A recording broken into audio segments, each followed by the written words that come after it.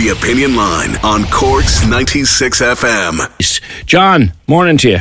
Morning, how are you? What did you think of what Keelty had to say? Well, this coming from a man whose father was slaughtered, during the Troubles, murdered in cold blood. And, he's moved on. In fairness, he comes across as a very forgiving individual, even though I said that family saw a lot of trauma, obviously, with what played out in that household. But he was right at the end. But what annoys me, and terrifies me watching Sky News and the other stuff that's on the other channels, PJs, what's happening now. Look, what Hamas done, they were pure scumbags. They were not, we had in our own country here, with the IRA planting bombs and killing people. You had the real IRA woman, the whole lot. You had the UVF, you had the Shankill bombers, you had the paratroopers who killed people, had no business in an urban setting, and murdered 13 people in bloody Sunday. So we had plenty of our own terrorism here. Right? And that's the point that Paddy was making. We've a nation that's, or at least a part of our nation that has come through that. Yeah, well, the thing is now, look, what happened, as I said, to those poor souls in Israel was horrific. But what's unfolding now, to me, and people probably pick me up on this, is almost worse, if you can actually say that, because they're going, and they're going to annihilate Hamas. It will be like the British government, PJ, during the Troubles, when the IRA were putting off bombs in London, whatever, and they took a decision, let's go over to Ireland now, and we'll bomb the living hell out of the Republican areas, like the Bogside. Sure, we'll get a couple of IRA guys, but look, we'll kill another load of people as well, but as long as we get a couple of the that'll be all right. Well, to be fair, I think Micheál Martin was sitting here in this studio on Friday, and we only touched briefly upon the situation in the Middle East, and that's exactly what he said. He said, look, what happened last weekend was appalling. Yeah. And Israel isn't allowed to defend itself against a terrorist organisation, but it's got to stay within the rules. And but you see, the problem is, and this is what frightens me more, the future, who's going to rein in the Israelis? Nobody. The Yanks certainly aren't going to rein in, and they talk about war crimes. Hamas committed war crimes. The Israelis are doing the same thing. In fact, it's worse. This is Netanyahu has said that they're going to obliterate Hamas. And the only way they can do that is if they level Gaza. They're trying to evacuate Gaza now, and they're being told right, left and centre, they can't do that. You can't do that.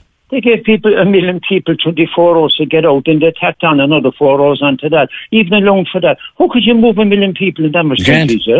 You can't. You have all those poor souls there. No, as I said, look, sure, if they're going to carry on and if they're going to obliterate Hamas, they're going to kill thousands of honest civilians that had nothing to do with Hamas whatsoever, nothing to do with the murder of Israelis, and it's horrific. And what I want to see our government, now, for once, actually, I agree with what you just said about Micheál Martin, but himself and Varadkar, who's now the Prime Minister of this country, right, and the President's wife, in fairness, Sabrina Higgins, is the only one during the Ukraine conflict, which is still going on, said, what about peace talks? Claire Daly is the only politician who stood up in Europe, in the European Parliament, and said, why aren't we being the brokers for peace? Somebody has to do it. We're supposed to be a neutral country, even though it has to be a little bit with some of the stuff that's gone on in the background. But at the same time, somebody has to call for peace. But what frightens me, Paige, is who's going to rein in now the Israelis now? Nobody. You see, this is the thing as well, John. I remember I repeated them on Friday here, the words of a very wise man that I met 25 years ago for next January. His name was Timur Goskill. He was a political and historical expert on that part of the world. He was an advisor to the UN. He spoke 6 languages effortlessly, this man. And I asked him when I met him what advice he gives to young army officers coming to meet him for the first time, coming to Lebanon for the first time, or people coming over maybe as a force commander or as a battalion commander for the first time.